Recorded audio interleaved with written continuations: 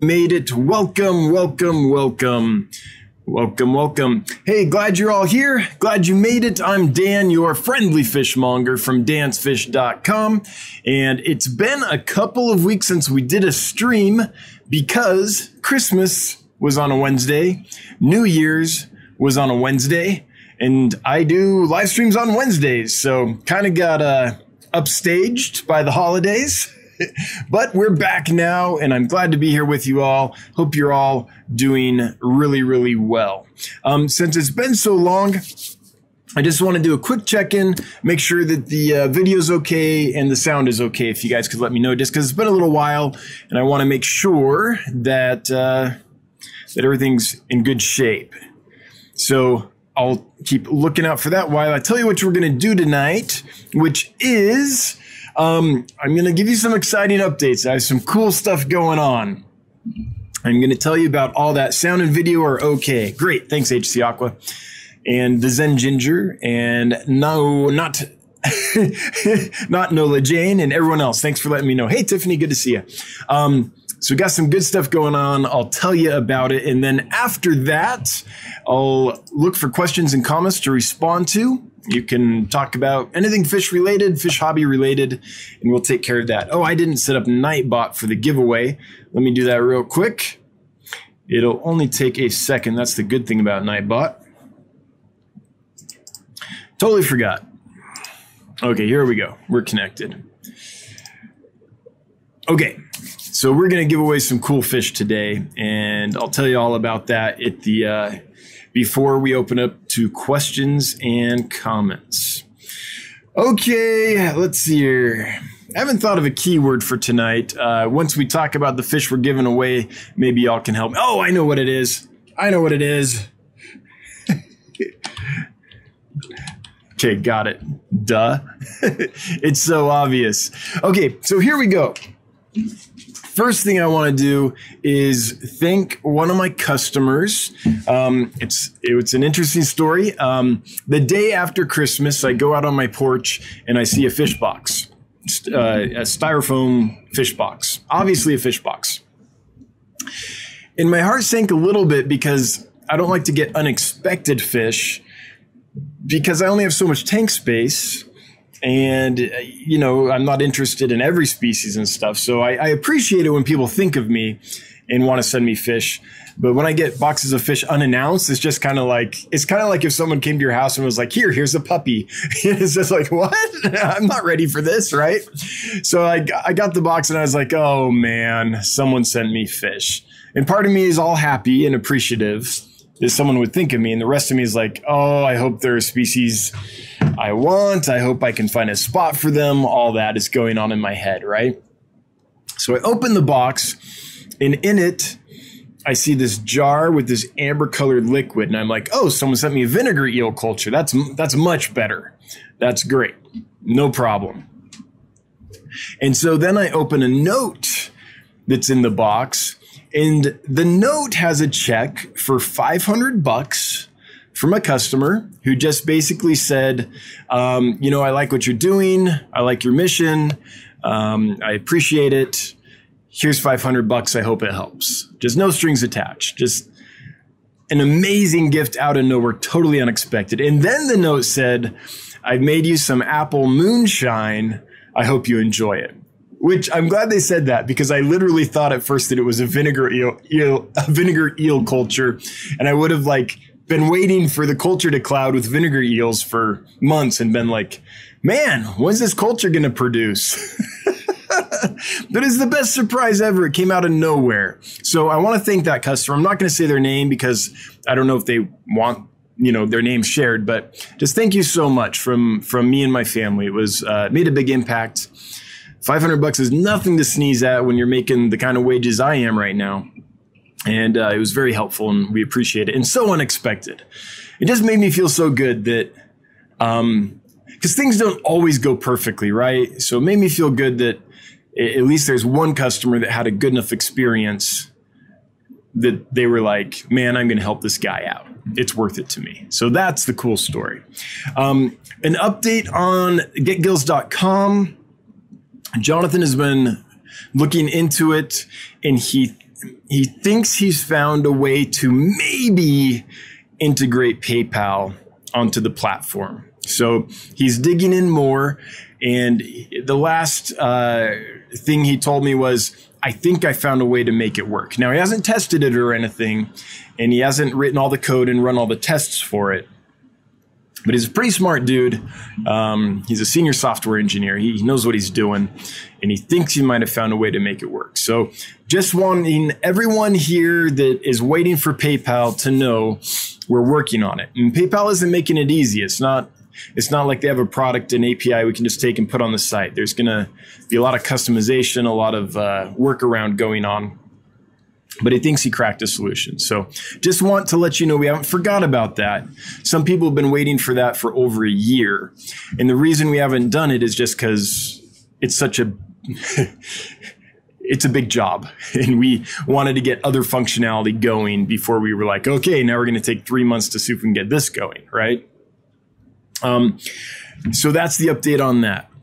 For those that don't know, getgills.com, I'm going to shill a little bit here, is this website. My brother Jonathan and I own this, and it's a place where you can come and search for fish to buy or sell fish and fish supplies. So here's some stuff on it. I haven't done this in a while. For those that don't know this website, and there's lots and lots of fish and supplies listed. And you can browse them randomly. You can browse them by category, or you can look up specific stores. So these are all the stores that people have on GetGills that are selling on GetGills. That's me, Dan's Fish, but there's lots of different folks here selling stuff. So that's what I'm talking about when I say we're trying to integrate PayPal. Right now, GetGills uses Stripe, which is a perfectly good, in my opinion, maybe superior product to PayPal. However, so many people already have PayPal and are comfortable with PayPal, and switching to a brand new pay service is not something people all want to do. So we're trying to integrate PayPal because lots of people have asked for it and would like to use it, and we want to accommodate that.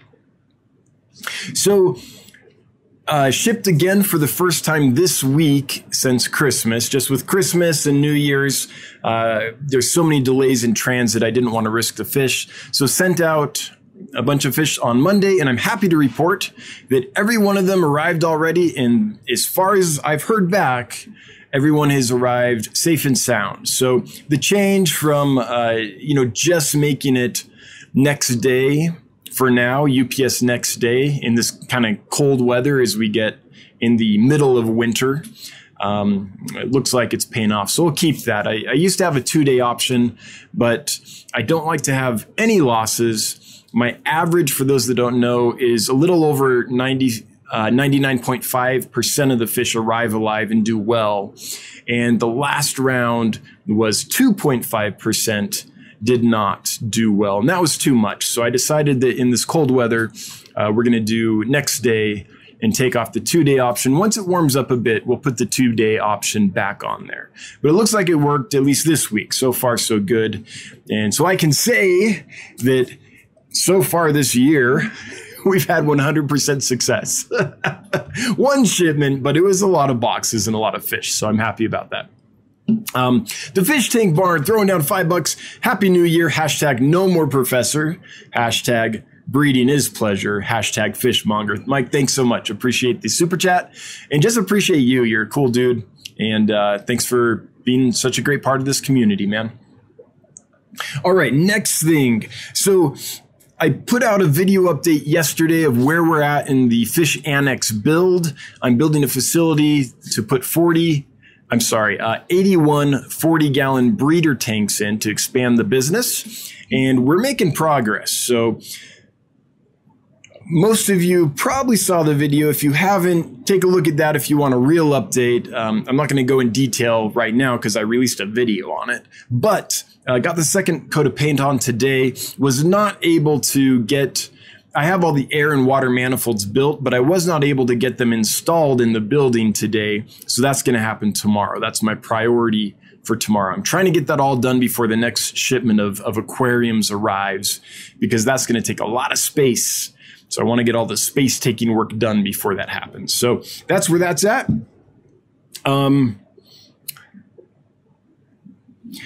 Okay, so I'm going to go over the giveaway information. And then I've had a lot of requests for people asking what fish I'm thinking of importing.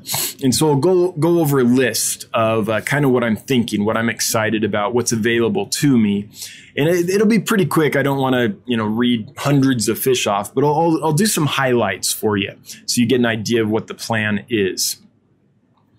But first, the giveaway. So tonight's giveaway is Guayana-Cara, and I'm not 100% sure of the species. They're still small. They're maybe 2 inches. The biggest one, maybe 2.5 inches. So they haven't developed their full color yet.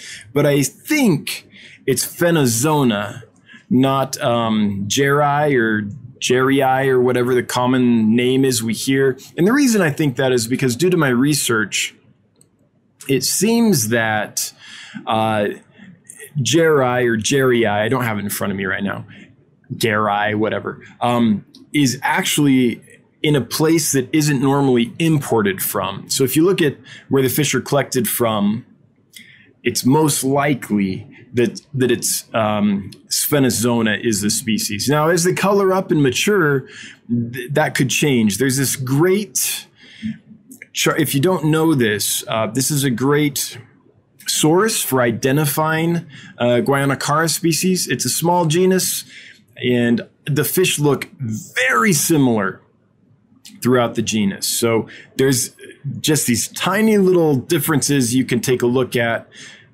like the location of the spot. Is it above the lateral line, below it? Is it a solid stripe? How big is it? But I mean, we're talking, I don't know, I'm always nervous, honestly, when trying to identify fish based on pictures or just looks. Usually you have to do fin counts, look at teeth, some DNA analysis, stuff like that. So it always makes me nervous, but that is a good resource to know about if you're trying to get down to which species you have. So that's the species I think I have. No guarantees, but that's what I have listed as, with the caveat of they might not be this. Guayana-Cara, they come from South America, the upper west hump of South America. They're not a large fish. Females about 3.5 to maybe 4.5 inches on a really big one. Males 4.5 inches. I've seen reports of up to 6 inches, but I think the average is probably around 4.5, 5 inches. But TFH Magazine did have an article where they said that they can get up to 6 inches, and that's a fairly reputable source. So not a massive fish, but not a true dwarf like an Apisto or something like that either. Temperament wise, they seem to be about like an Acara, like a threadfin Acara or some of the Geophagus species. So they can go in a community tank. I've seen video of them spawning in community tanks. And yes, they're defending their fry and everything, but the other fish aren't all beat up or anything. So for a cichlid, they're very mild. They're still a cichlid, so there's going to be a little bit of cichlid behavior, a little bit of aggression, but they can go in a community tank, even when they're spawning, although they probably would appreciate not being in a community tank when they're spawning. They're cave spawners in captivity, so you take a flower pot and knock a hole in it so they can get in there and spawn. And they don't seem difficult to spawn and raise at all. There's several reports of it happening. So they seem to be a fairly easy fish. They come from slow flowing streams. I've seen videos of their natural habitat, and the streams are clear. They're sandy bottoms with random patches of plants. So the parents are like herding the fry into the patches of plants where they'll be safer and can find food and stuff. So they go from patch to patch.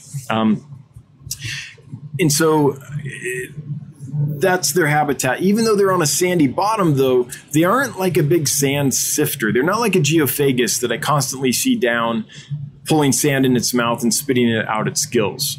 So they don't necessarily, I think, need sand like a Geophagus. I think it kind of needs sand to feel comfortable. They're more like an Acara in that way, I would say, than a Geophagus. Now, in my experience, they've been super hardy. I don't think I've lost any from the batch I have. They are fairly peaceful. They're in there with Celebes rainbow fish, some killifish, some corridoras, and plecos. No problems at all. And they eat flakes and pellets and everything. So in my experience so far, and granted it's limited, I've only had this one batch. A lot of the information I've given you is secondhand, which is not ideal. It's from reading and researching and talking to people. But in my experience, they haven't disappointed. They've proven peaceful and super hardy. And I like them a lot. So those are the fish I'm giving away. So tonight's giveaway is 3 Guianacara, maybe Sphenisona, I think is the species. So in order to win, it's going to be this right here, #bandit, because their common name is the bandit cichlid. So that's tonight's giveaway. If you'd like to be entered to win, enter #bandit in the chat, and we will do a random drawing at some point in the stream. Usually we do it at the very end, but that could change at some point. I keep thinking, well, tonight I should do it at 8 o'clock instead of around 8:30, just to have a change, but nah, probably not. Yeah, and we'll do that drawing later. Let's see. I'm a little rusty. I feel like my flow is a little bit off tonight. But that's to be expected. 2 weeks away is a long time. It's like almost, what is that? 2 weeks not doing it? Yeah, that's a long time. It's a long time away. Missed you guys. So the last thing I want to do is really quickly go over some of the fish that I'm thinking of bringing in. So this is the list I am most excited about. This is out of Nigeria. There are 3 species of Brycinus, which is an awesome charasin. It's a tetraspecies. Brycinus longipinus is the most common one in the hobby, but there's lots of different species, and we usually don't see them. And then here's the part I'm geeking out about. Lots of killifish. So West Africa is the kind of hub for a lot of killifish collectors. Let me make sure I switched back to the right. Oh, I didn't. Okay, I'm switching back to the right screen now. Sorry. I'm glad I discovered that now instead of half an hour from now, like I usually do. All right. Hang on. Had to switch the screen. Okay. So West Africa is where most of the Aphyosemian species are, and a lot of the lamp-eyes. It's really the place where killifish diversification just really took off. So Aphyosemion cameroense, Aphyosemion exigum, Aphyosemion calierum, Fundulopanchax deltaense, Fundulopanchax shostedi, which is the blue galaris. It's really funny. On the exporters list, right next to deltaens and shostedi, the common name for each is big Aphyosemion. It's hilarious. Chrome Aphyosemion bivitatum, Aphyosemion australi, Aphyosemion arnoldi, and I thought that was Aphyosemion. That's all the Aphyosemions that are up top. There's a few others we'll go over later. Then there's several lamp-eyes, Aplocalyctes scheeli, Aplocalyctes species, Aplocalyctes meyersi, Macrothalmus normani, and all these are probably wrong. They're probably actually Congopanchax or Poropanchax or a genus like that. The Aplocalyctes genus has been split apart, and I don't think the exporters have kept up on the latest naming trends. So the names I'm saying probably aren't accurate, but they're what's on the list right now. A couple really cool barbs I'm excited about. Barbus gracilis. Barbus, this is a new one to me. Grivaldi, I'll have to look it up. But the one I'm super excited about is Jae, Jae. That's a fish that I've been wanting to bring in for a long time. I really like it. There's some elephant nose and things like that I'm on the fence about. I don't know if I'll bring them in or not, but they're available. Some snakeheads. Wish I could. Can't. A cichlid I'm really excited about is Chromitotop. Gosh, hang on. Wait, are we not seeing? Hang on, let me make sure that chat. Oh, chat's disabled. Hang on. That's weird. Why? Says health stream is excellent. Why is it not showing chat? Has it been disabled this whole time? Oh, geez. Sorry about that. Like I said, I'm a little rusty. It's been a while. There we go. Sorry about that, guys. I'm a little bit off my game tonight. Anyway, back to the list. Jeez. Just this big black box there on the side this whole time. Oh, man. Anyway, Chromitotopia guntheri, it's like the West African version of Geophagus. They're a sand sifter and earth eater out of Africa. And I tried to get them in before and they were shorted. So I'm excited to have another chance to bring that in. Several species of different types of Congo tetras. So I'm excited to try those and see what they are, like the yellowtail Congo tetra and some of the other Congo tetra species that you almost never see are available. Microcynodonus batesii, I like that little fish. And there's another Microcynodonus just called species Cameroon, so I'm not sure which one that is. But I'll probably bring those in. I like the little Microcynodonus catfish quite a bit. I'm skipping a lot of stuff. Neolibius ansorgii, that's often called the African neon tetra. It doesn't look like a South American neon tetra, but it's the prettiest of the Neolibius species, in my opinion. It's small, little, peaceful tetra, basically. Some different Pelvicochromis species, which I won't know what they actually are until they come, but they have a red pulcher and a yellow pulcher, and they have some Taeniatus species.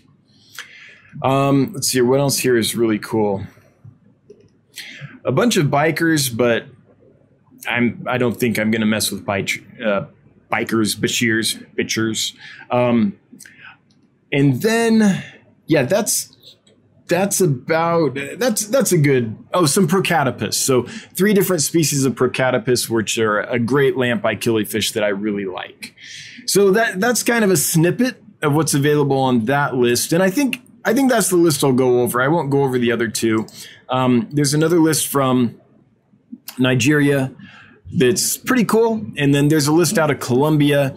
The thing about Colombia, though, is I feel like pretty much all the fish out of South America we all see and are available. I don't feel like there's a lot of fish that come out of Colombia or Peru or the Amazon. I know there's rare fish, but in general, they're fish that you can already find. So I'm thinking of maybe doing a shipment from Colombia, but I'm going to do the African shipment first and then see how much tank space is left. How much did they short me? What actually came in? All that stuff. So that's the plan. The other thing I'm working on 2 things.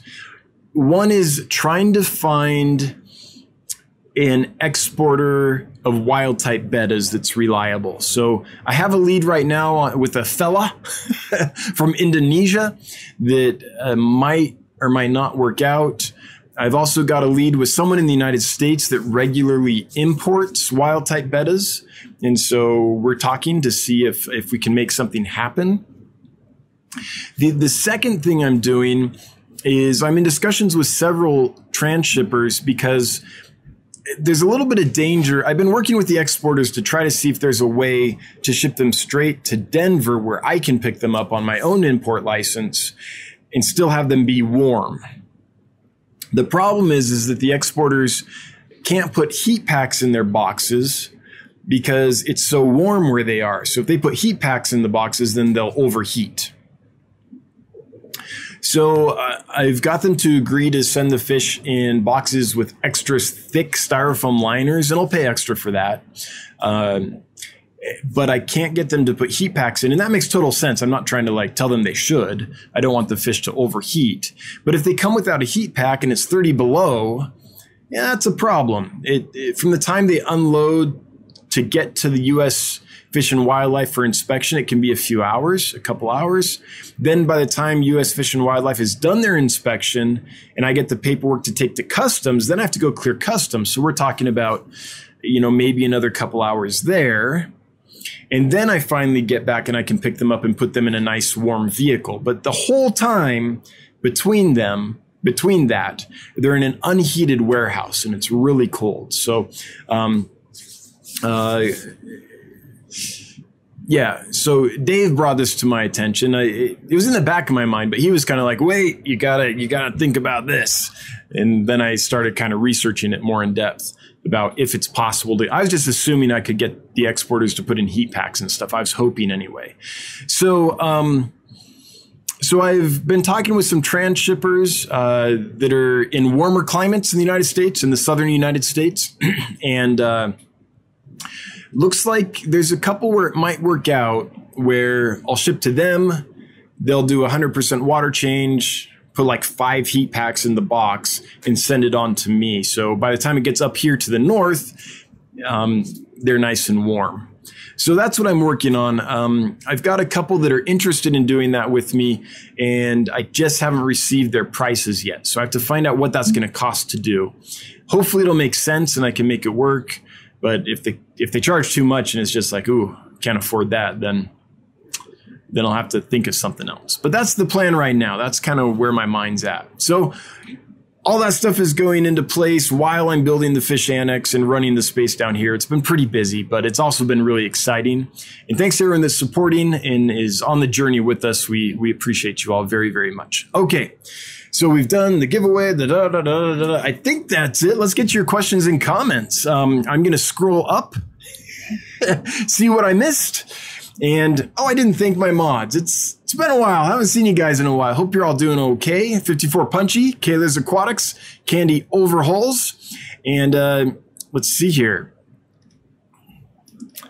Any other mods in? Yes, Skipper's Aquariums is here. Awesome. And his Lumpy Dog made an appearance. Lumpy Dog may or may not appear. He's like Gandalf. He appears when he wants to.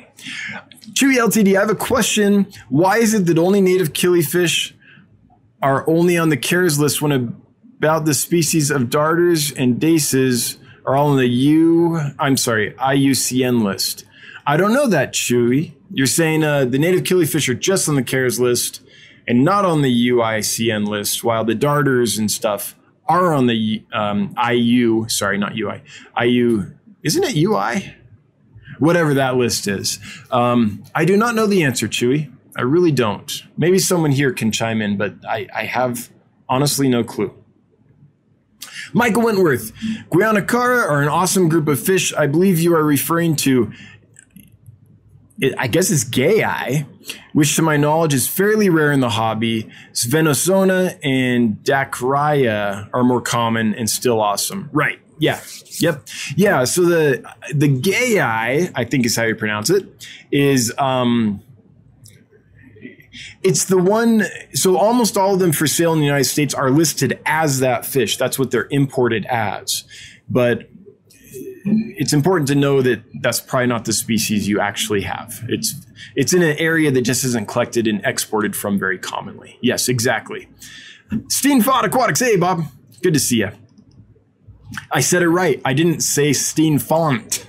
I usually throw an N in before the T's. I got it right. All right.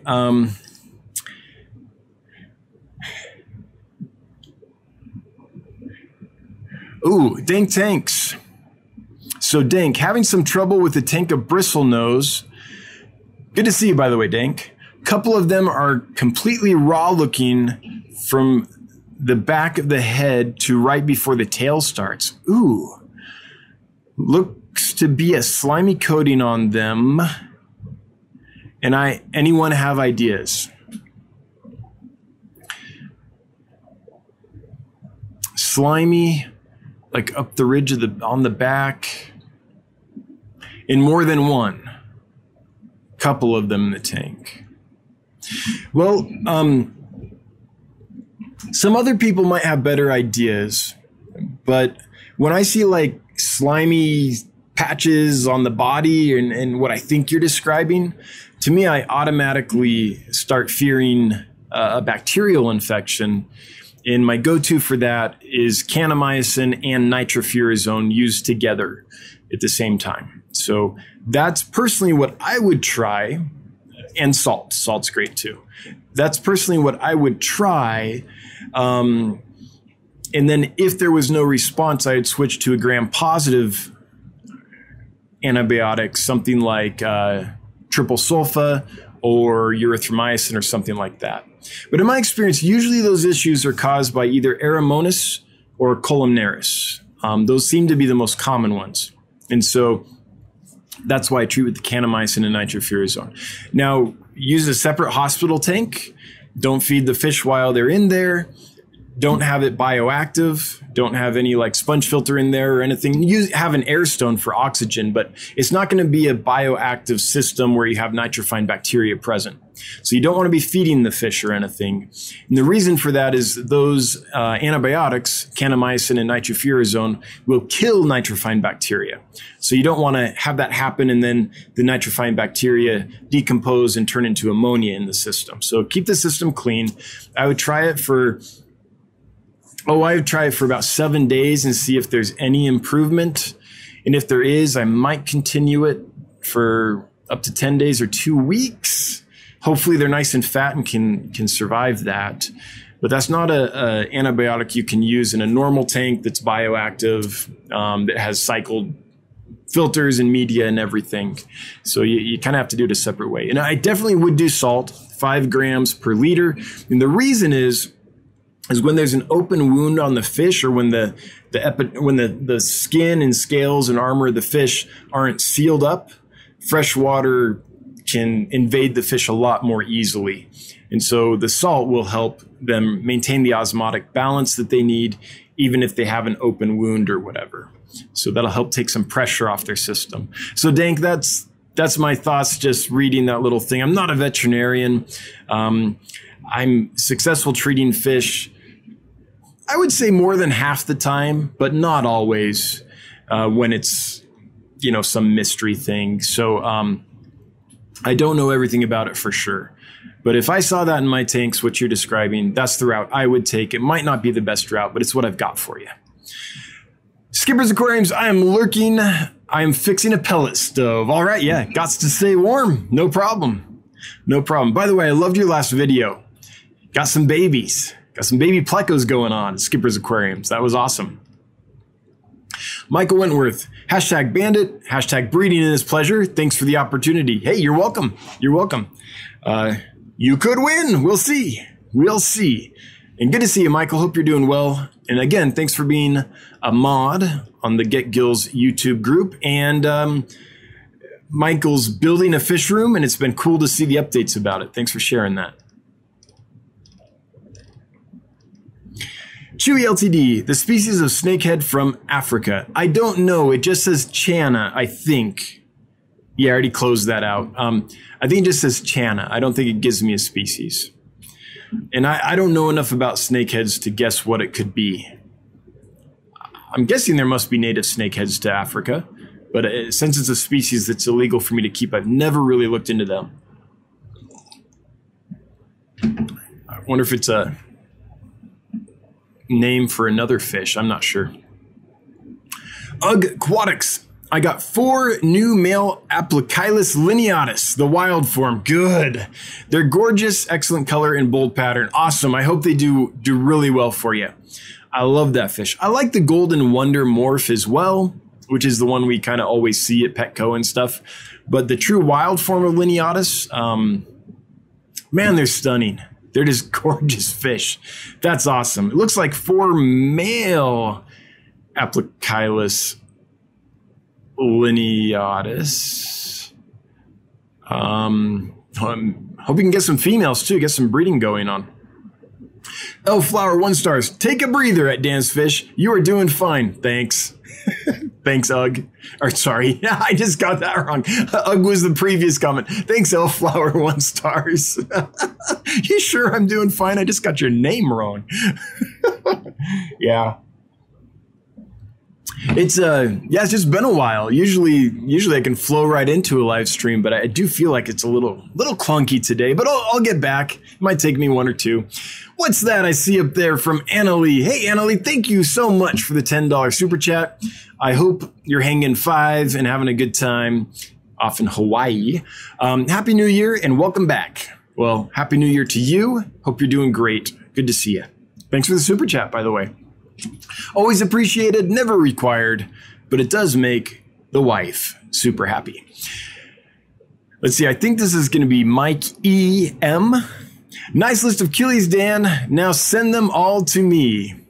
Hope you have a big room. This is going to be, let's see here, 600. So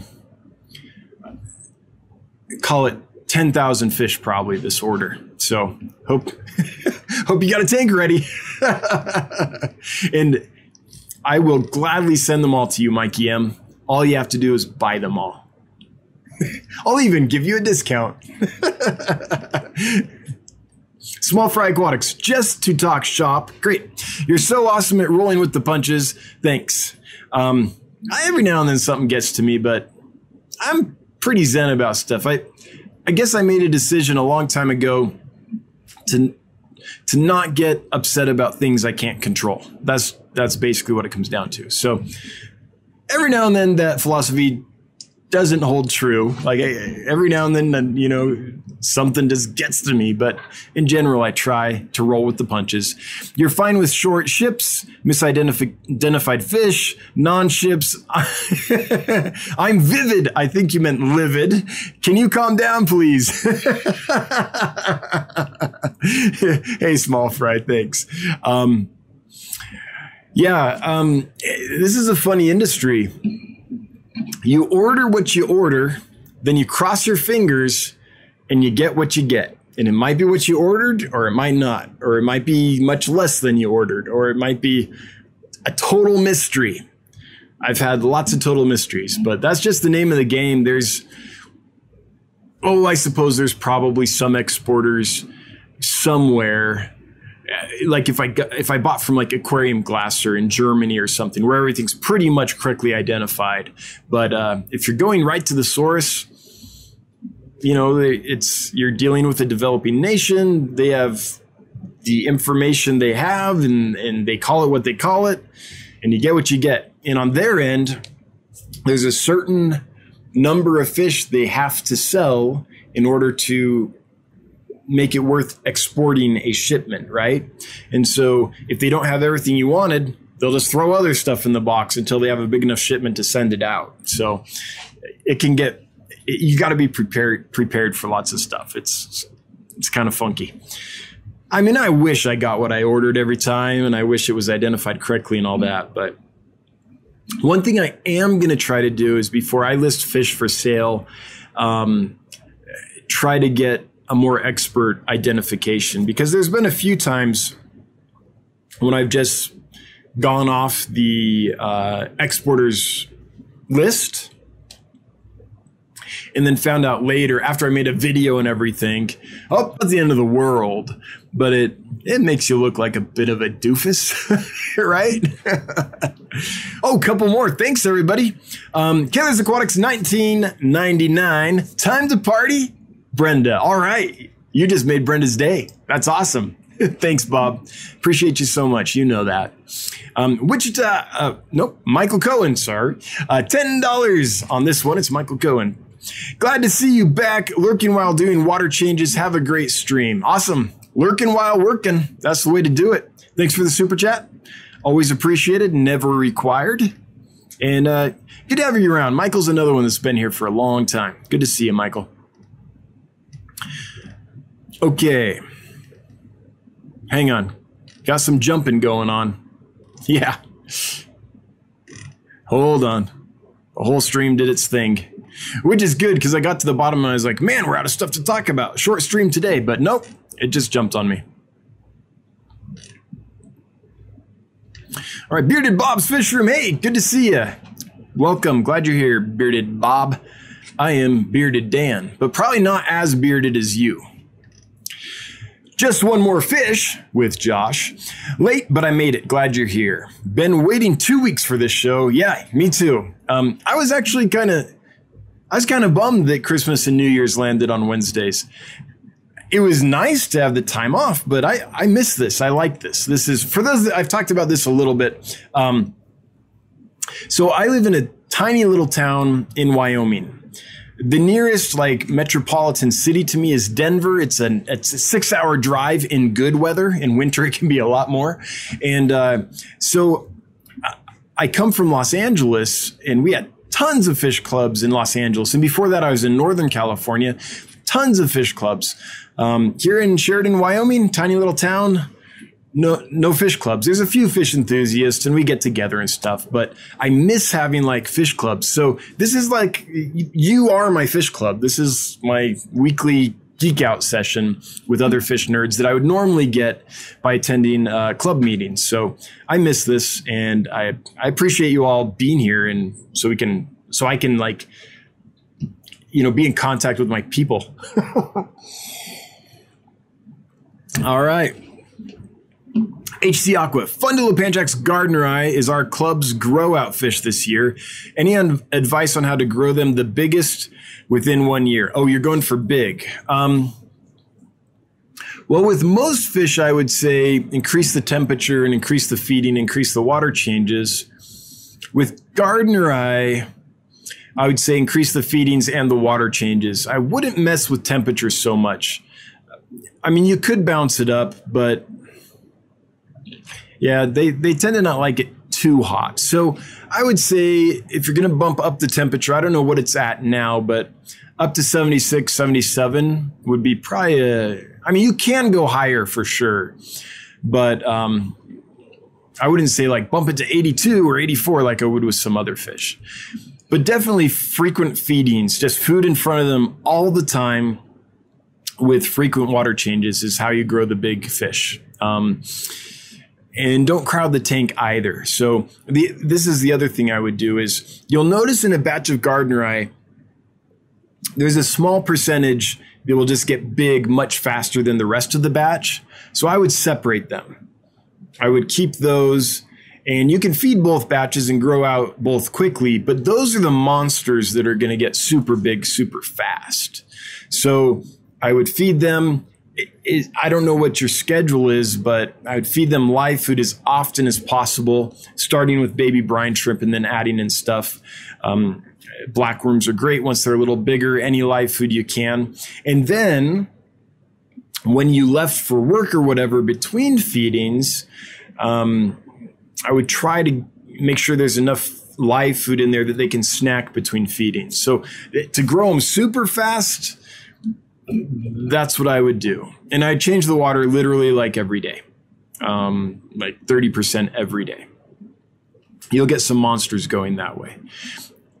Live food in front of them constantly with that'll definitely do it. Live plants are really helpful when you're doing this because they help buffer any issues you might have with water quality and things. So if you have water sprite or some fast growing live plants in the tank, that could help as well. So HC Aqua, that's my advice. Pick out those, the early maturing, the ones that just go on a growth spurt early on and outcompete everyone else. Pick those out, and I don't know, if you have 6 of them, put them in to start once they're about 1/4 inch, like a 10-gallon tank. Then when they're a little bigger, maybe a 20-gallon tank, so they're not crowded and they've got tons of live food, lots of water changes. They grow quick naturally, but if you do that, they're going to grow real big. Oh, the other trick is get biasa. So let me see if I can show you this. There's different locations. Basua? Biasa? Biasa. Maybe? Which one is it? Let's see. There's different strains of Gardner Eye. And the one that I found that grows the biggest for me, like 25% larger than the other ones, is I thought it was this one. Fundula Panchax Gardner Eye Biasa. But I'm not really finding... Yeah, here it is.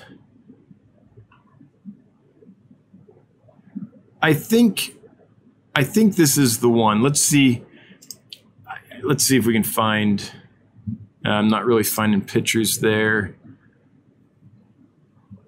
Let's see if there's pictures here. Because I have a feeling that these that I'm seeing here are just Funnelopanchax gardneri, and not necessarily the Biasa location. The neat thing about the Biasa location is it's highly, or is it Basua? Hang on. Basua. No, I'm pretty sure it's Biasa. I'd have to look. I might have that location wrong, but there is a location that gets bigger than the others. And so if size is the goal, I would start with those. McCurdy are my favorite just because the red spots are large and they're very, very red. And the margins on the fins, on the dorsal and anal fin, are very clear and distinct. It's just a crisp looking gardneri. So color wise, I like a good McCurdy really well. But for size, Biasa or Basua, I think it's Biasa. It's highly variable. Some have just spots, some have yellow and red margins on the fins, some just have blue on them. They're a highly variable location. So that's my tips. Tasty fish sauce. Did you get your new tank drill? Yes. And is there a video coming with that in use? Yes. I got it. I love it. Didn't crack any tanks. Smooth as butter. The trick is to get the right bit. And that's all in the video, but let me show you the bit I'm using, just so you know. So last time around, I got a really expensive diamond sintered bit from Gemco. It was like almost $200. It was a really expensive bit. And I really didn't find that it performed like I wanted it to, honestly. I'm not finding it. Let me try something else here. Diamond drill bit. I cracked a few tanks and all that. It didn't work for me as well as I wanted. So I went to Home Depot into the tile section and just bought some bits. And I actually found, for me, they work better. And so there's two from Home Depot. Here's one of them. And I use this one and it works okay, but it's not as good as, see if I can find it. One's silver. That's one I showed you. Oh, here's the one. This is the good one. This one's good. It's a little more, but it has a lot more diamond on it. And so it grinds a lot smoother. You can feel the difference when you're grinding with this bit versus the one from Gemco or the other one from Home Depot. And I found that as long as I change this every 15 tanks, it only lasts about 15 tanks, then it drills right through. It's great. No problem. Like, yeah, really easy with that drill press. Now I have water flowing on it. I'll show all this in the video, but that's the drill bit that I like best. It's just a mediocre drill bit from Home Depot, but it seems, I've tried several. I've tried 4 different kinds, and this seems to be the one that works the best for me. So, yep, I really like it. Just change it. Change it for me, it's every 15 tanks. And you can hear it. You can hear it and feel it. It's very distinct. It'll go smooth and you're just drilling tanks, and then you'll get to one and it won't be as smooth and there's a different sound. And that means, okay, we got to get a new bit or we might risk cracking a tank. But yeah, totally worth it. That drill press, it's a glass drill press. It's expensive. I got it from Gemco. It's aluminum bodied. It's suction cups right on the tank. It's great, but it's expensive. It's like $600. But in the past, I've rented it, and it costs about $50 to get it shipped to me and to ship it back, and then it costs $50, I think it was, to rent it for a week. So that's already $100 in, and I'm gonna be drilling lots of holes over the years. So I figured it was just time to just buy one, instead of paying $100 for rental and shipping each time I need one. And by the way, you can drill with like a cordless handheld drill and all that, but anyone that's tried that, you know it's risky. Like, you're always afraid you're going to crack that tank. It's hard to keep it flush on the glass. You can't. you can never keep it exactly flush. You're always going to have it tilting on you and things, and that can lead to chipping and lead to cracks and other problems. So I'm real happy with the drill bit or the drill press. Patrick Stephenson.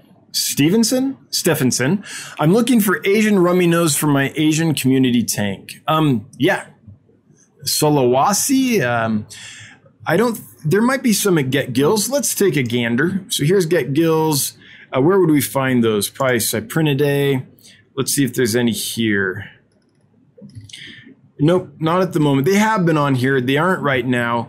I hate to say it, but you might want to check out Aquabid because that's one that's frequently there.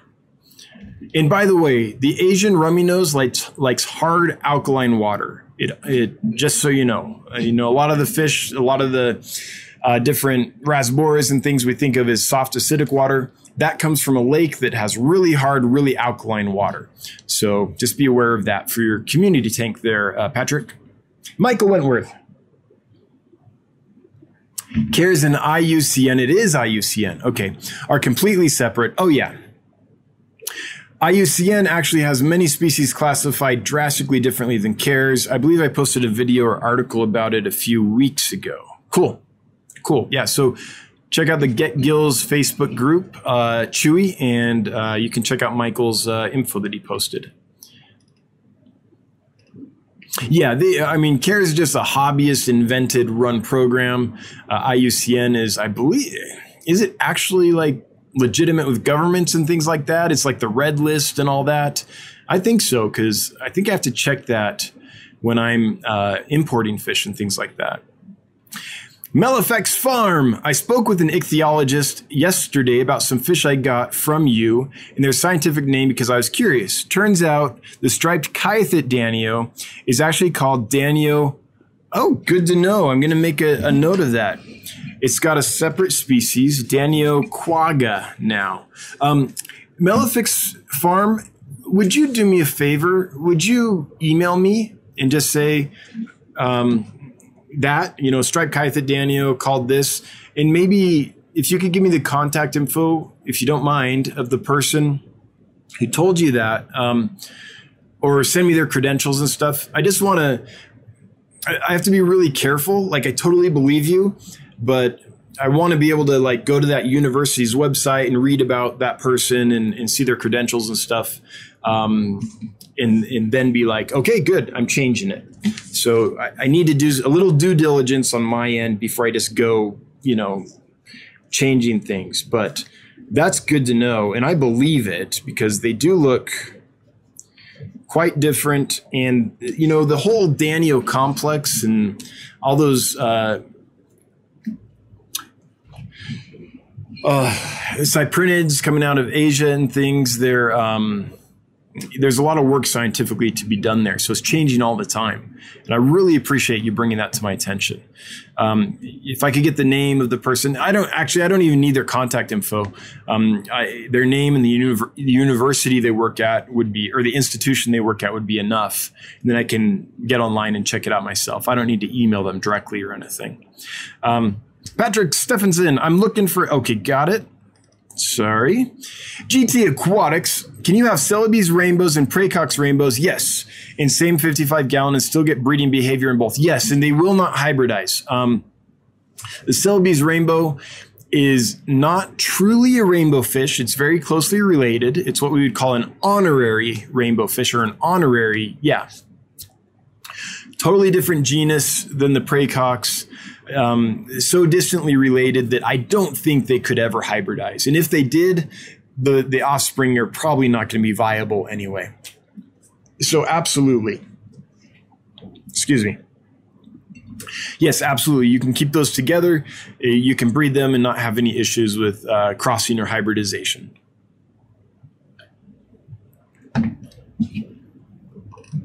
Alrighty. I'm rolling right along. I'm starting to get back in the groove. I feel it a little bit. Zach Billings, will the bandit cichlids be okay with cardinal tetras, corridors, keyhole cichlids, apistogrammas in a 7-foot by 2-foot footprint? Ooh, I like that footprint, Zach. I would say they'd be okay with everything there except for possibly the cardinal tetras and possibly the cories. So, if it's a pygmy cory species, they might get anything that can easily fit in their mouths, they're going to eat. They're not aggressive, but if it's like, oh, that's easy, they'll suck it in their mouth. So as they grow bigger, if it's one of the pygmy cory species like Habrosus or Pygmaeus or Histatus or something, then there's a possibility they might get eaten. But if you're talking about like a full-grown Aeneas or Paleotis or Trilineatus or common cories of a common size, totally fine. Keyhole cichlids, yep. Apistogrammas, yeah, I think full-grown apistos could hang. Cardinal tetras, maybe full-grown cardinals because they do get a couple inches, would be okay. But if they can fit in their mouth, if they're smaller, that could be an issue. So they're peaceful, but if it fits in their mouth, they're a fish. They eat. But yeah, I think you're onto something there, Zach Billings. By the way, that sounds like an awesome aquarium. 7-foot by 2-foot with that group of fish. That sounds great, provided the cardinals are big enough to hang. If not, you might want to consider switching to like a deep-bodied Kerasin, like a diamond tetra or bleeding heart tetra. One of those tetras that gets a nice deep body to it might be safer. Ugg Aquatics. I'm officially a breeder supplier. Cool. Sold fish I bred to my LFS and they asked for more. Awesome, Ugg. Welcome. Welcome to the madness of fish selling. That's great. I'm glad. When it gets really crazy is when you start producing so many fish your LFS can't take them all and you start selling online. Then you got a problem. Chewy LTD, there are 4 species of snakeheads currently that come from Africa. Cool. And like the ones from India, would not survive Canada winters. Right. Yep.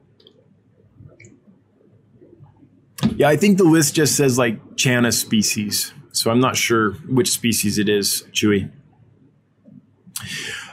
Carla Molenkamp, any luck breeding South American pufferfish? I haven't tried it, but I'm glad I caught your comment because it reminds me the South American puffers I have, or Amazon puffers, are almost ready to list. They're getting fat, no losses for a long time. They're eating prepared foods really well. They're almost ready. So I think in a week, maybe 2 at the most, I'll start listing that. I might do it sooner than that. So everyone that's been waiting for those, the Amazon puffers, also known as South American puffers, it took a few months. They came in pretty bad shape, but yeah, I think they're pretty much ready to go. So I know some folks have been waiting for those. But Carla, I've never tried to breed puffers. The puffer babies, when they first hatch, okay, so puffers originated in the ocean and then migrated to fresh water.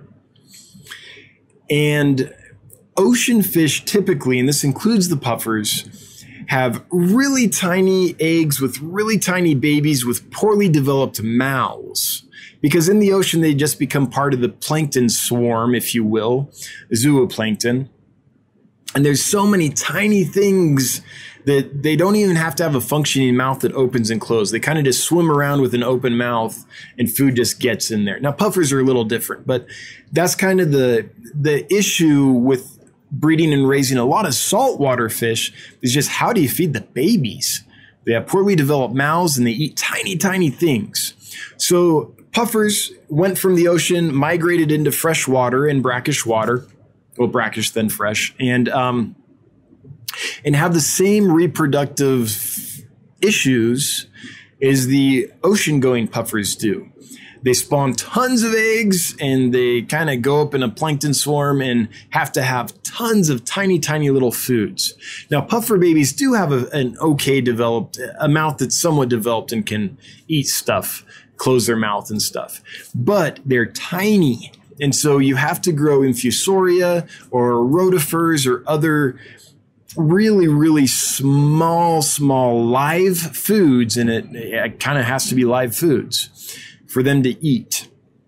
So even folks that breed puffers almost never successfully raise the babies, except for Preston John, a guy out of Arizona. He's doing it. There's some other folks that are doing it as well. But really, when you're breeding puffers, yes, you're breeding puffers, and yes, you're raising baby puffers. But what you're really doing is learning how to grow rotifers and infusoria and other tiny foods. So you become proficient at culturing the foods they need, then give it a stab. And if you haven't done it yet, could someone link Preston John's YouTube videos on breeding the Congo puffer, spotted Congo puffers, if someone knows where they are? If not, Carla, do a YouTube search for Congo puffer breeding, or spotted Congo puffer breeding, or Preston John. That's about as good information as you're going to get on this subject. From him, not me. I've never bred him. Ugg Aquatics. Last time I got wild pairs of Lineatus. It's Lineatus. Lineotus. So the correct, it's Aplochilus lineatus. I have fry. Cool. I have females about ready to start breeding. Awesome. They're still a bit too small to add in with the new males. Post pics in Facebook group. That's great. I'm so glad. Yeah, I think I remember we talking about this, and I was like, breed them. It's hard to find the wild type Lineatus anymore. It's all golden wonders now. Sylvia R. Did I miss any new fish updates? For me, it's basically just I made an update yesterday, a video about the Fish Annex. A lot of my attention has been going to building that sucker. I'm trying to get it up and running basically before I run out of money. I've got to get it up and running and get an order in and get it acclimated and ready to go and sold before I can't drag my feet on that project. And so, because it costs a lot to build it. So I've been really, really focused on that. But I did talk, Sylvia, earlier in this live stream about some of the species that are available for me to order from an exporter that I'm thinking of importing. So you could watch that on the replay or rewind and take a look. Just got to Bob Kaler to Kaler's Aquatics Super Chat. Thanks again, Bob. But for those wondering how far behind I am... That's how far behind I am. Mikey M. Unfortunately, I'm in Europe. Oh, have some killies already, though. Awesome. Well, in Europe, you have access to all kinds of stuff. All those Scandinavian guys and German guys that go to Africa and collect. You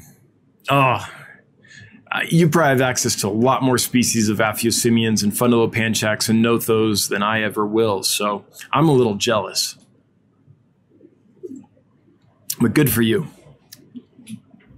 Beast Heart. Okay, looking to find some fish that can breed in 100-gallon unheated pond.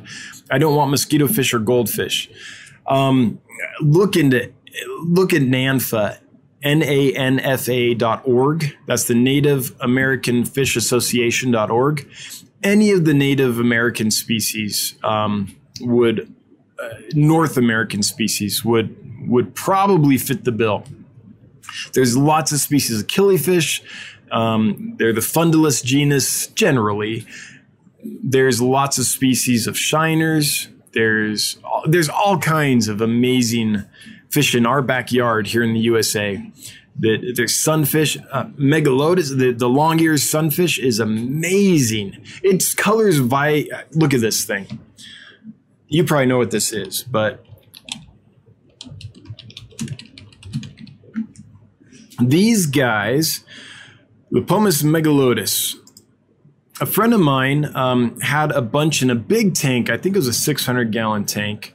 And their colors rivaled that of discus. I mean, they were absolutely stunning fish. Yeah, like that. And that's no joke. They are that beautiful. And I'm not sharing this. Here we go. You couldn't even see that. These guys are just absolutely beautiful. And these might be the ones. There's a population in Missouri that's super red. I wonder if it's this one. But yeah, That's a beautiful fish, but there are so many. Now, if you don't want to go with Native American species, look into fish from China. Most of the fish from China like cool water. There's all kinds of bitterlings. There's all kinds of loaches and different catfish and cyprinids from China that love cold water.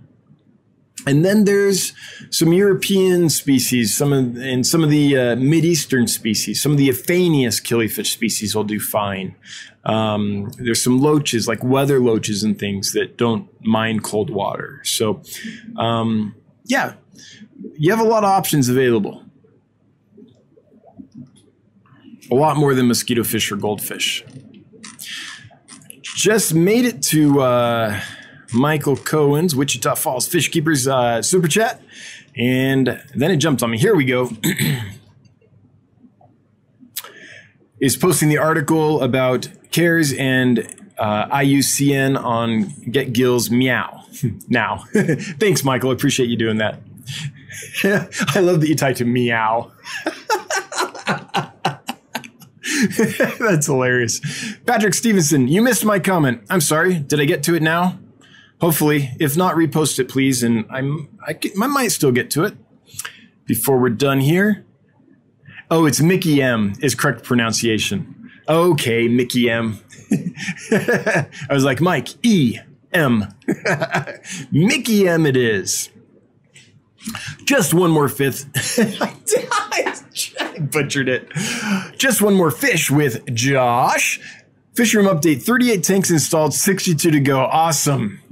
I've got to make a note to check. I've got to confess, I've been so preoccupied with my own projects that I have not watched any videos or anything of your project. If you have any, I'm assuming you do. I think we talked about it before, but I want to see that.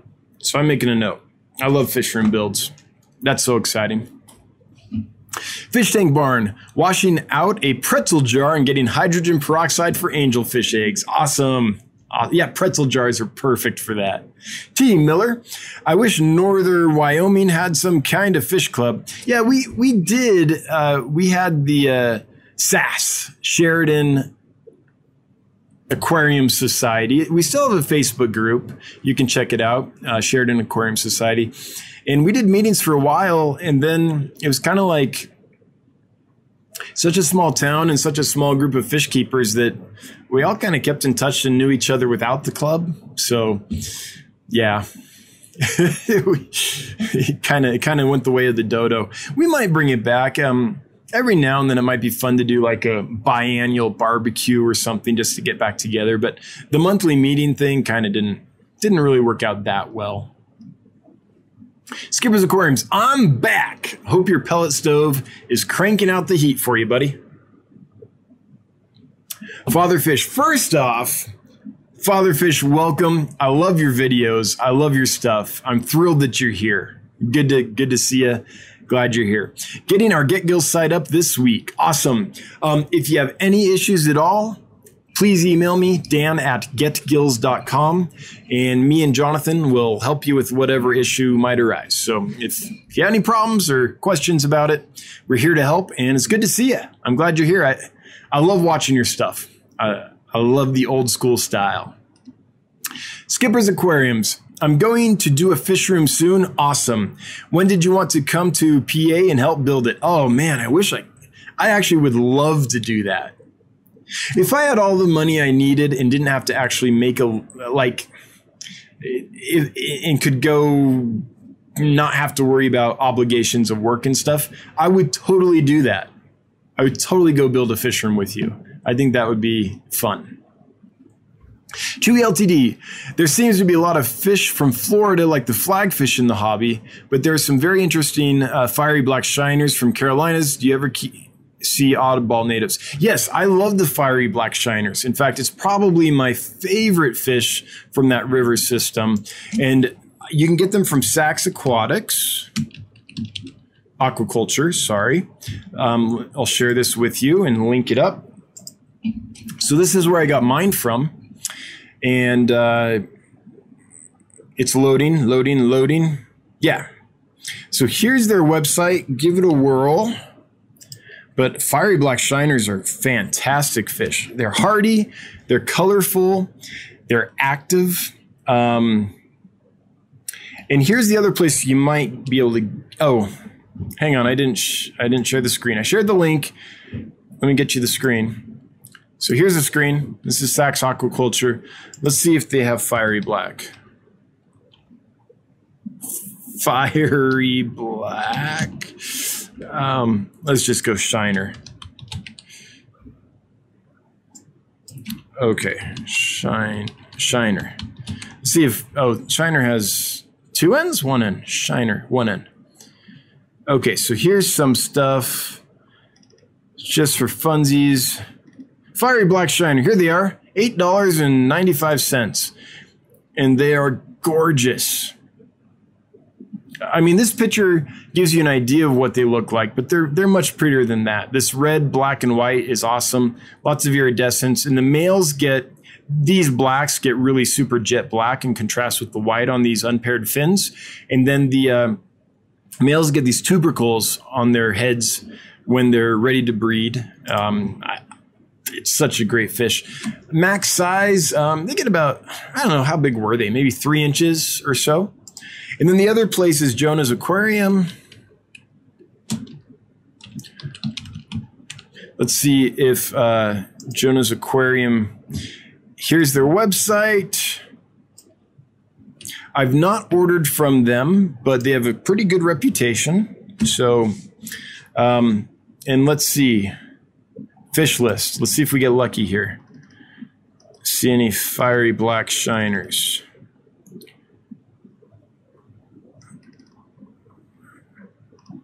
Oh, close. This is closely related. What's that? 12 or $5 in quantity, maybe? Well, anyway, I don't see them on there, but it doesn't mean they don't have them. I just did a real quick scroll. But yeah, Chewy, they're amazing fish. And let's see here. They were on my patio in a 55-gallon in Santa Barbara. I think 1 week it did get hot. It got up to like 80 degrees in that tank because they were outside. And they did fine. I don't know if they'd do fine at that high of a temperature for prolonged periods, but they were hardy enough to get up to 80 and, down to freezing. As long as the water is liquid and doesn't freeze solid, they're going to be fine. But yeah, man, one of my favorite fish. They truly are amazing. Varanid guy, good to see you, brother. Good to see you too. Glad you're here. Thanks for hanging out with us. All right. Elflower 1 stars. Do you sell salt and pepper cories? I do sometimes. I don't have any at the moment. When I do sell them, it's generally the long fin variety. Excuse me. My lips are super dry. I'm gonna fix that. Because the normal salt and pepper cory is just about the most common cory you can find. Those in Corydoras aeneas. And so most people can find them locally. So it doesn't make a whole lot of sense for me to sell them online. But that being said, I bet we could find some. Let's take another journey. I bet on here there's some Paleotis. I'd be surprised if there weren't. Peppered cory. Yep, Corydoras Paleotis, $3.95 from Pez Aquatics. That's one source. And there might be more. Feel free to take a look-see there on Get Gills. I do love that fish, though. Super hardy, super easy to breed. Yeah. Nice pattern. I like the iridescence they get on the cheeks, like a green on the gill plates. Cat in fish. Just got me some angelfish. They are beautiful. Hope they pair up and have babies. Well, depending on how many you got, if you got like 6 or so, you're probably going to end up with at least 1 pair. If you only got 2, then I hope you get a pair. It's long odds. Mega Mindy Lou, drinking game. Every time Dan drinks, you drink too.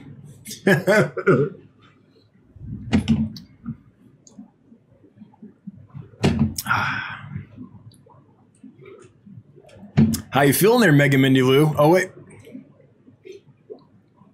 How you doing? How's your head feeling? Skipper's Aquariums, if you have any questions for Dan, type @DansFish first. Yes, that'll highlight for me. Then I can jump right to it. Melifex Farm. Sure thing. I'll send you an email in a sec. Thank you so much. Candy, thanks for linking my email.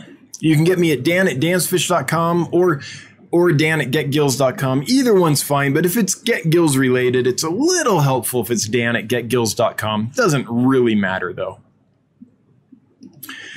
Rockford Fish Keeping. Hey, good to hear from you. I think my clown killies are doing the dance, but not sure since it's my first killies I've had. Any words of wisdom?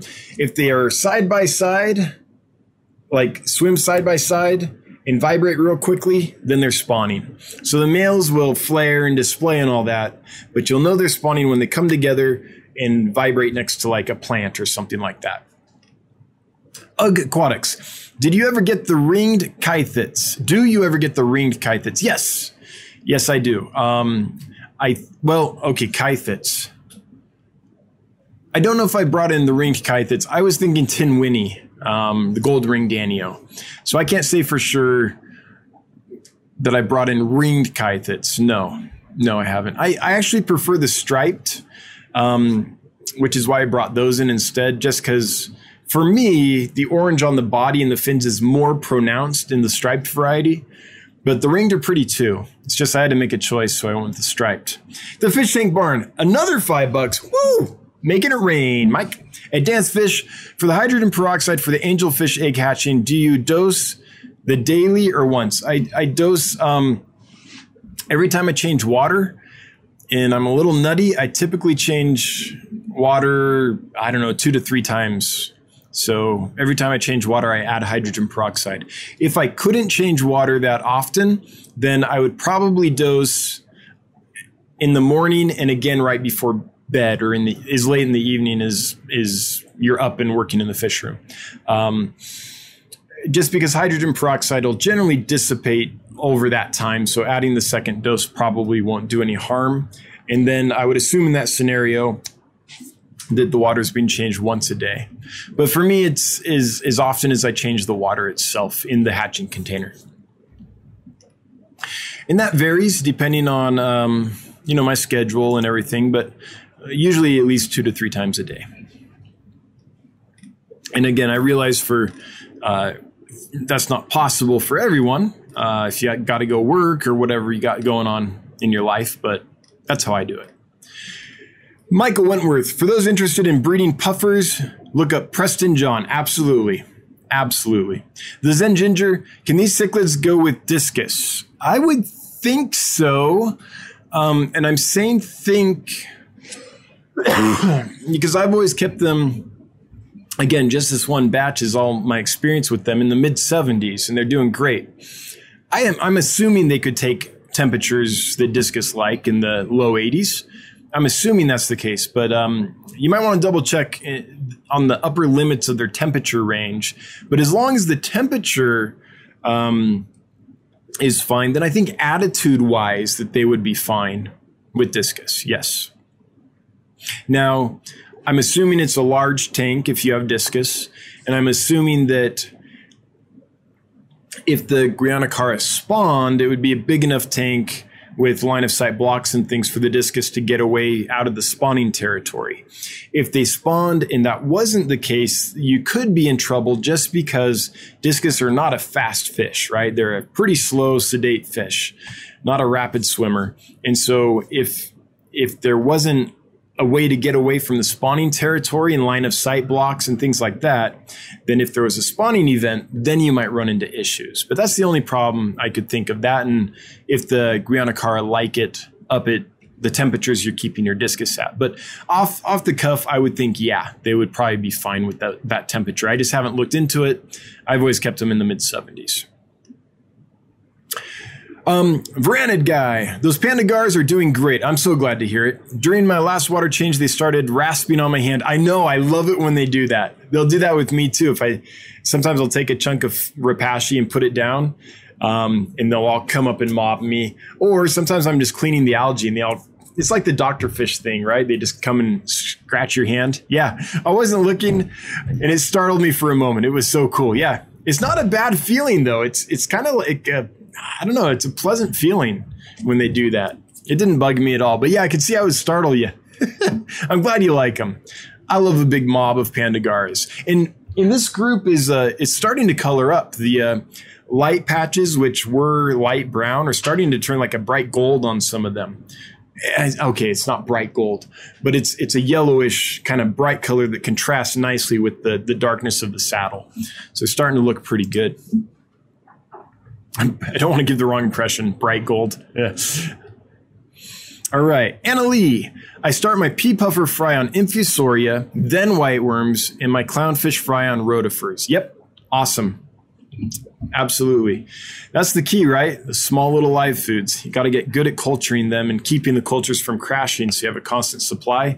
I think once you figure that out, you can raise almost all fry, because the issue with most fry is that it's a size thing. If they're not big enough to eat baby brine shrimp from the get-go, then it's hard, because Infusoria and rotifer cultures are take maintenance and take practice. But once you get that down, yeah, you're next level. So that's awesome, Annalie. It's awesome you're raising those little baby fry up. It's an accomplishment. A lot of us can't do that. What?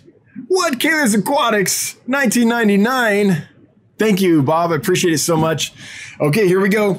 Go!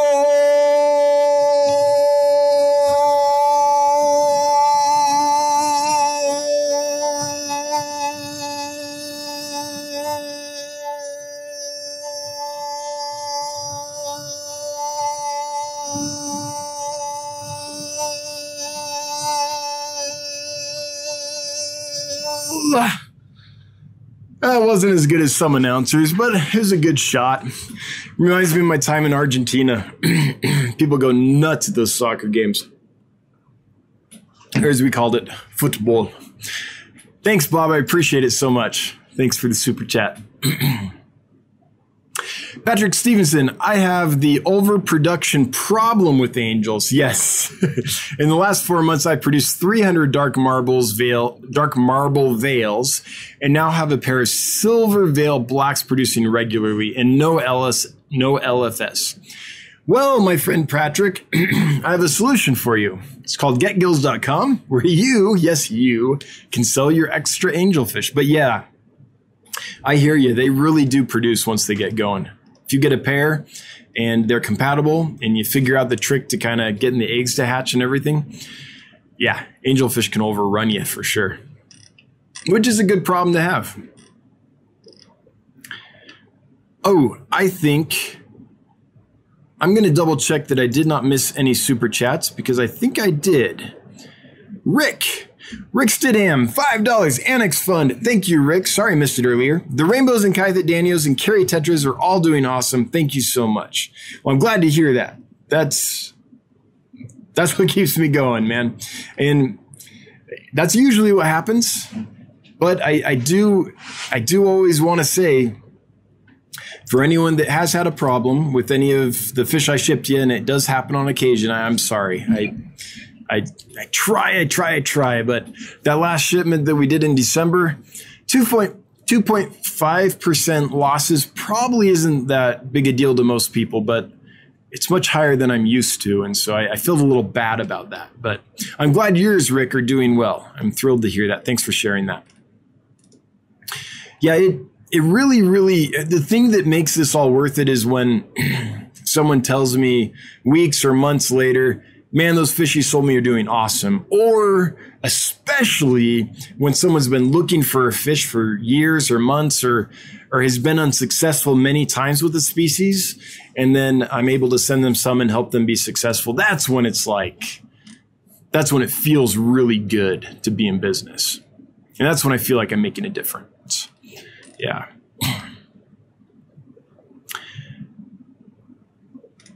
Okay. We have 5 minutes. I'm going to be a little short and sweet with these answers to close this out here so we can get to the drawing, which is 3 bandit cichlids. Guanacara, Insert species here. Elflower 1 stars. Just love how Dan discusses different kinds of fish. Incredible. Hey, thanks. I'm glad. I'm glad you like it. Sometimes I do worry I'm long-winded, but this is who I am, and I want to give full answers to the questions and stuff. Father Fish at Dan's Fish, really exciting to find someone with in-depth knowledge of fish. Right back at you. That's why I love your channel. I just bask in it. I'm just like, yes, more. Just dump all that knowledge into me. Yes. Go right back at you, Father Fish.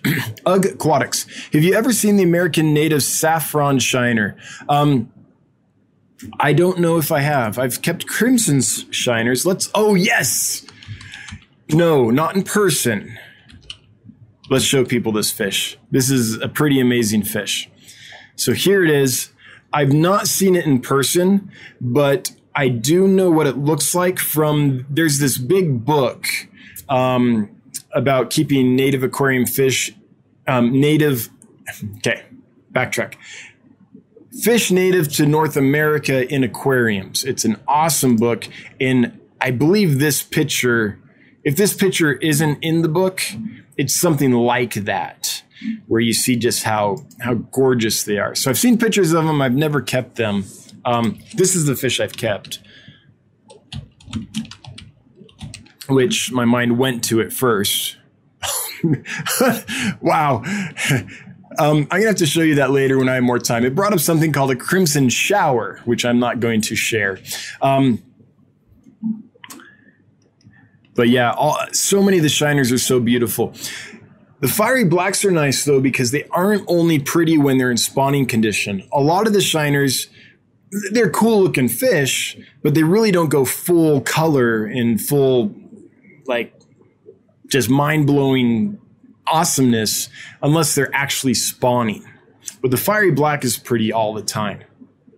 Another one is the rainbow shiner, specifically from the Cahaba location. The Cahaba location is beautiful because even when it isn't spawning, when they spawn, they turn this bright pink. And I've spawned them and it's beautiful. But even in this location, when it's not spawning, it has these iridescent bright blue flecks, scales that are scattered randomly across the fish. It's just beautiful. Even when they're in their dress, it's still gorgeous. All right. Risa Real, hiya at 54 Punchy. Yes. And at Candy. Yes. And at me. Hey, I made the list. Thanks, Risa. Glad you're here. Big Yak 35. Tank shut. I am not sure if the grayish ones are hatching. Tanks. Oh, thanks. But I'm not sure if the grayish ones are hatching. Big Yak, I'm sorry, I'm not following that comment. I'm sure it's something we discussed just a little while ago, but my brain's not attaching the thread. Okay, scrolling, looking for stuff. Big Yak, how much peroxide do you use in a 30-gallon tall? So I wouldn't. I only use peroxide in small little egg hatching containers. The peroxide, if you use it in a bioactive system like a big aquarium, you might have problems. It might kill your nitrification cycle. But let me share with you what I do. Medication. Nope. Hang on. I'm looking for it. Running out of dosing list. I've got a list. Why is it not? Fish med is called med, not medication. That's why. Okay. So here you go. So this is my list of dosing. And so what I use for hydrogen peroxide is an egg bath. This right here is 2 milliliters per gallon. And that's what I would start with. My water is really soft. There's not a lot in it for the hydrogen peroxide to react with. If you have hard water, you might need to put more in because there's a lot in the water for it to react with, and you still need enough to react with the eggs. So you might have to play with it. You might have to start with that, and then, hey, that didn't work. Maybe you have to increase it to 4 or to 6 per gallon. Everyone's water is different, but I start with 2 milliliters. And then if I run in a situation where that's not working, I up the dosage is how I run through that. Let's see here. I think, well, we're out of time. It's 8:30. I'm missing some. Oh, Patrick Stevenson, Cahaba River is 60 miles from me. Man, you're lucky, because that is the most beautiful location for rainbow shiners ever. The Paint Rock River location is pretty as well, but it doesn't have those bright blue flecks. Or so. Okay, we're going to do the drawing and close it out, but let me show you what I'm talking about. Okay, rainbow shiners. See if I can find an example. Here it is. So this here is what a Cahaba strain rainbow shiner looks like when it's not spawning. See all this bright iridescent blue on it? It's gorgeous. It's stunning. And that's just its normal dress. A lot of rainbow shiners, some strains, yeah, this one too. But here's what some locations of rainbow shiners look like when they're not in spawning dress. And then when they're spawning, they're brilliant. They're a bright, vibrant pink color like this. Something like that. But only when they're spawning. So the reason I like the Cahaba strain, and there's probably other locations that have this, are because of this brilliant blue color that is apparent year round. They don't have to be spawning to have it. So that's why I suggest that one. And if I remember right, I think that's the strain that Sachs Aquaculture sells, is the Cahaba strain. All right, time to do the drawing. We're a couple minutes over, and I promised my moderators that I won't keep them too long. 54 Punchy, are you going next? If so, would you let us know? Probably around 9 o'clock, I'm assuming. I'd like to send everyone your way if that is indeed the case. But in the meantime, while I'm waiting for 54 Punchy to respond, actually, yeah, let's just link that up. If you are going next, 54 Punchy, let's just link up your stream so people know where to go. Let's do the let's do the drawing. Here we are. Okay. And drum roll, please. The winner is Hillbilly Nomad. You have won 3 Guianacara cichlids that I will mail to you on Monday. As long as you're here, because you do have to be present to win. And let us know in the next minute that you're here and accept. And then send me an email and I'll take care of you. So let's all see. Candy Overhauls has posted the link to 54 Punchy's live stream, which is going next, probably around 9 o'clock, I assume. So if you want more and you want good stories, like only a lady living in Wyoming can tell them, come on over. Let's see here. Just waiting. Hillbilly Nomad, I'm here. Awesome. Congratulations, Hillbilly Nomad. Glad you won. I'm really loving these cichlids. I hope they do well for you and that you like them too. If you would send me an email at the email Candy just posted, dan@dansfish.com, by noon tomorrow, please, letting me know your real first and last name and your shipping address, then I will ship them out to you on Monday and we'll go from there. All right. Peplin Creek. Yep. I see him. Thanks. Thanks for letting me know. Everybody, thanks so much for being here. Thanks for bearing with me while I got through the rustiness of not doing this in a little while. Thanks to my moderators. I really, truly appreciate you guys. It blows my mind how you're willing to just come and basically work for free every week to make this live stream successful. I really appreciate it. Everyone that threw a super chat in, thanks so much. It's never required, but it so does help, and it is greatly appreciated. Everyone that left questions and comments and helped us be lively, thanks. It would be boring if you guys didn't participate. I would run out of stuff to say pretty quickly. And all you folks that are lurking, I'm with you. Everyone watching on the replay, thanks for being here. If you're looking to buy or sell fish, getgills.com is a great place to do it. If you want to support us, dansfish.com is where I sell stuff. And yeah, we're always happy to get an order. Until next time, we'll see you next Wednesday, 7 p.m. Mountain Time. Hope you have a good one. Bye-bye.